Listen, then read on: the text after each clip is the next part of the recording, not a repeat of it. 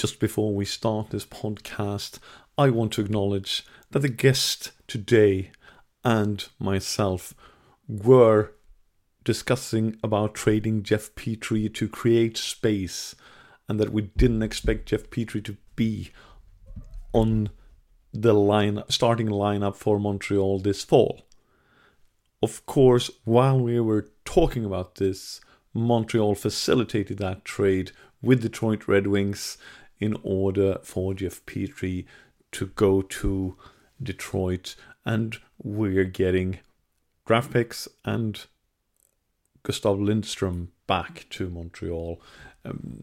Just so you're aware of this, and I haven't edited it out because I thought that this discussion was so interesting that I still kept it in. Thank you so much, and we'll get back to the usual intro of the Absent-Minded podcast. You are listening to Absent-Minded, brought to you by HabsEyesOnThePrize.com. Hello and welcome to the Top 25 Under 25, the last one of that plateau that I've been talking about. It feels for a week, and it is a week because there are 5 players. I'm here today with Jérôme Bérubé of hockeyprospect.com. Thank you so much for joining us, Jérôme. How are you doing? Doing well, Patrick. How are you? I'm sorry, I'm gonna, destroy your name like 5 times. I'm just gonna start by apologizing directly. We're doing fine here. It's obviously almost mid through the list or a little bit higher, but as you've heard me saying just before we started recording this, 5 players: Sean Farrell, Jordan Harris, Raphael Harvey-Pinard, Adam Engstrom, and Justin Barron, within less than a point in the rankings. Are you surprised by a plateau like this between those 5 prospects? Not really. I think the Canes have starting to have pretty good depth under their younger players. I'm really intrigued by Adam Engstrom. How is he going to be this year, and where will he be ranked next year will be the most intriguing part. But yeah, at this point, I think I would agree. Those players are pretty similar in what they might accomplish at the NHL level. I would agree that grouping seems fair. Yeah, it's almost like they're all tied for 11, and then we have 16 behind them. But it's a really interesting list. Justin Barron, obviously, playing in NHL this year, acquired from Colorado, but there were really 2 different versions of Justin Barron at NHL level. He played with Mike Matheson. They got all the pluses. They were superb. And then he played with Joel Edmondson, and they were okay. I'm not going to say they were bad, but they were okay statistically wise, and again, looking at expected goals for and against. But what did you see in your profession and with your knowledge of Justin Barron? Well, if you look at last year, I thought he really struggled in camp. And then, you saw Arbor Jackai make the team. We saw Jordan Harris make the team. Obviously, Kaden Goulet making the team. Even Kovacevic coming from Winnipeg making the team. So I think probably he saw himself as, I'm making the team, and all of a sudden there's 4 new defensemen making the team before him. So I think this was a bit of a wake up sign for him. And then when he came back, I think I remember when he got called up somewhere around late December, early January. The Canes played their worst hockey of the year, I think, around that stretch.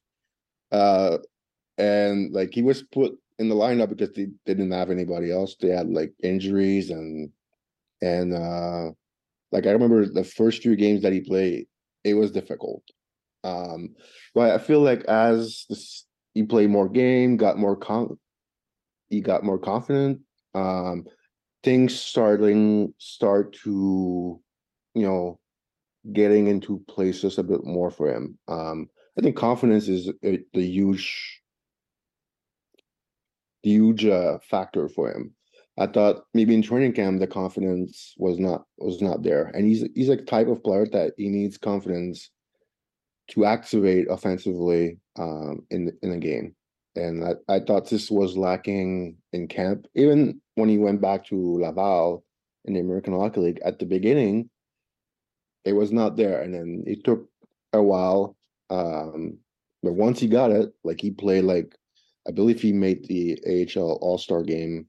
And then I think he got called up just before that, but if my memory is right. But yeah, confidence is I think the most important thing about him, because we all know about he can skate, he can really shoot the puck from the backhand. He's got I wouldn't say he's got like PP1 power play number one attributes, but he has at least has power play number two attributes on a good team, I would say. If you're a bad team, you might be a PP1, but I'm always like talking about when a team is going to be a good team. I think he's got enough to be a PP2 guy. So, and then, he played more as in the second half of the year. And I think Marty St. Louis does like a really good job with all of his young player. He doesn't sit them down when they make mistake. As long as they work hard and they're willing to listen to him, I think he's going to play them. And then you saw like in the second half, like he was like I don't want to say an important player on the team, but you saw like a very different Justin Barron that you saw maybe like in camp or even like in late December, early January. I think you hit the nail on the head with the confidence issue, and to go back from that, and you mentioned the confidence issue in your last sentence as well, being different from what he was in camp. But seeing all these young players sort of running past him on the home stretch in a way, and obviously taking that into Laval, but making the best opportunity in Laval and waiting for that chance and getting that chance, and then as you say, obviously. Martin St. Louis giving the young guys the opportunity to learn from their mistakes and building from it. The question is, can he do that this year? Or this year probably, but next year Montreal should really start to get into that playoff push role, and hopefully Justin Barron will be one of the guys. We look. What was it that made it work with Matheson in particular in for Justin Barron? Funny enough, they're kind of like similar player. They're both, decent sized player, about 6'1", 6'2". Both can really skate. Both are, puck mover, or I would call even them like puck transporter. They're both are capable of rushing the puck, and I think Madison played like amazingly this past season and was not really something I really predict. I always liked him, but I didn't think he had this type of hockey in him. Even though he played on a pretty bad team, to be fair. So I just think their games really match well together. And he's a good veteran. Also seems to be maybe not a vocal leader, but someone who's really there. He's willing to help like the younger players. So I think they do match well together because they have like a similar style of game, and they probably think the game in a similar way. It's interesting though, because normally you have a puck transporter and as you mentioned, and you have someone maybe cleaning up the pucks after, a sweeper more or less, whereas those two working so well together is kind of interesting, especially since Joel Edmondson, who is more of that kind of sweeper guy, didn't work with Justin Barron. So it's or they worked, but not as strong. Yeah, well, one thing about Justin, sometimes he can get a bit carried away in his own zone, and I think he needs someone with him who can help him get out of trouble. Joel Embiid can't really do that.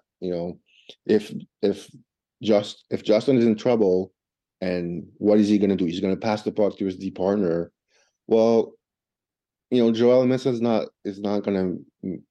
not Mr. First Pass. So if you play with Michael Madison, you're giving the puck. He's going to do something good with it, whether it's a good first pass or skate the puck away from trouble. Like, I think that's why I think they do match well together. And also, I remember Justin Barron playing at the World Junior with Kaden Gooley. And he was back then, he played more of a stay-at-home type, shutdown type of hockey. Not really what he's known for. He's more known about his offense and his ability to skate with the puck. But at the World Junior, he did a really sound job as a defensive defenseman. Well, it's easier in a way as Canada brings a superb team to the World Juniors, and then you take the role and you get the gold medal. But and I don't get the coverage of Laval Rocket here as you guys do in Quebec. But who did he play with in Laval? Because obviously it went very well for him in Laval as well. Oh, I couldn't really tell you this. Not gonna lie to you, Patrick. Like, it's not like I watch a ton of Rocket games myself. I'm pretty busy with the NHL draft that I cover. So I couldn't really tell you who we play with for the Rocket. Yeah, well, we shouldn't guess then either. So we look fools. We just assume that we both don't know. But um, going forward, what do you think he needs to work on, except for that, bringing that confidence into this training camp that starts in about a month? Yeah, I think the major question with him, I've always been, you know, can he defend like at the NHL level? Like, and I always thought of him as a guy that's probably going to be a third pairing defenseman. And there's always like you never say never in scouting because you're going to look silly at some point. So there's always a chance he can grow his game to be like a second pairing defenseman, like maybe a number 4D. Because he's got like the athletic abilities, he's got the skating, but my question has always been, can he defend at a high level at the NHL level? Can he be that physical, tough to play against defensemen that NHL team wants, even more so come playoff time? That's the type of defenseman they want. He has it sometime, but it's not consistent. And it was the same case in junior. Like, some games you're like, okay, he's got that physical edge, and then for a few games he kind of disappear and he's not tenacious enough. So that's the two things I would keep an eye on, is how he defends, how also I would mention is decision making under pressure. With like a strong forecheck on him, sometimes he can struggle a bit with his puck management. So that's another thing to keep an eye on. And I would like also to see a bit more physicality out of him. You mentioned a little bit like defensive attributes that are not as strong. We have obviously a certain guy named Lane Hudson coming up. Same mentions. Another one is Logan Mayo. Same mentions. Norlinder is obviously in the AHL, had the same problem and continues, because otherwise he would probably be in the NHL. Is there room for so many players on defense having that, maybe, or lacking that defensive acumen in Montreal Canadiens? Probably not. Probably not. I think um, it might you might not think it's the case, but once you get into the, like, let's say, I don't think Canes are a playoff team right now, but at some point they will be. So those players come playoff time, it might, hurt them a bit more than, let's say, it does in September, October, November. But defense can be improved. It's not like, well, you're an average defender at 18 years old. Well, who says you can't improve? So like you mentioned, Hudson, he's still only 19 years old. Mm-hmm. So players improve all the time. You always improve. Until pretty much they retire, they always improve. So it's not like, well, you're not good at defense at 18, you're never going to be good at defense. It doesn't work like this. Improvement happens every year, and sometimes players will not improve. But it will be a huge mistake to just say, well, this guy can't defend at 18. He's never going to be able to defend at the NHL level. It doesn't work like this. No, and especially with Adam Nicholas and Martin St. Louis at the helm right now, that seems to really help these young players evolve in different ways that maybe we hadn't really thought was possible as well. The god of mischief is back and better than ever. Loki. Wow, great to see you again. Critics agree Loki Season 2 is marvelous, great. And it's finally here. How much do you know? Let's assume I don't know much. A mind-bending adventure. Spectacularly cinematic. I've been waiting for a moment like this. It surpasses all expectations. A little over the top, don't you think? I thought it was spot on. Loki Season 2, now streaming only on Disney+. Looking at the situation, we mentioned it already last year with last year's development camp, and it looks kind of stacked on the defensive side, especially with this addition of Jeff Petrie, who most of us think will get traded before the start of the season anyway. But right now it looks very stacked. And where do you see Justin Barron starting the season? Honestly, I'm not sure, because I look on the right side, like, okay, is Kaden Goulet will be on the right side or left side? I'm guessing he might start on the right side. I'm not sure. Like you said, Jeff Petrie, I'm guessing he will be traded. And then David Savard is there, and then you have Kovacevic, who I thought he's the perfect number 6 defenseman on the team, in my opinion. So where, like, I don't know where Justin Barron fits in that. It's really, I think right now you might. And you also have Whiteman, who probably is the best fit as a 7th defenseman on the team, or even the 8th to be in the stands. Yeah. So because the young players need to play as well. Yeah, well, you don't want a young player to be your 7 or 8 defenseman. Like, you're not gonna get better at if it's Justin. He's not gonna get better eating hot dogs in the press box. So those young players need to play. So it's really tough to see where he fits. I think, like, they're gonna have to make a decision between him and Kovacevic, I'm guessing, for the third the third right defenseman. But I don't know. I feel there might be some player movement before opening game, because there's a lot of defensemen. Indeed it is, and it's in some ways it's unfortunate, because there's so many young ones that you want to see develop into what they can be, and you want to see them develop with the Montreal Canadiens and not with Tampa Bay or Colorado or another team that will suddenly make them Norris Trophy winners or something like that.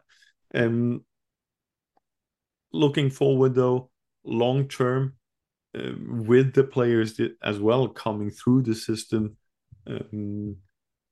will he be able to hold on to that third pairing role or? Yeah, that's a good question, because there's a lot of young defensemen coming up also that we have not even mentioned. But Logan Mailloux, where does he fit? Like, I don't think he's NHL ready, but give him a year or two.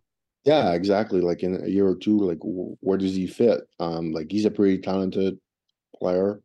Um, as good of a skater as Justin is, and he has more offensive upside than Justin is, and he has more physicality. He's just huge question mark for defense is playing his own hand. Um, but I think that's a player who needs a lot of playing time in the American Hockey League because he pretty much only played 1 year in junior. Mhm. So there's a lot of rep missing from him. So and just in case, like it's tough. He's gonna have to, I think, to keep that, let's say, that third pairing role. I think he's gonna have to be, um, like I said, like a bit tougher to play against.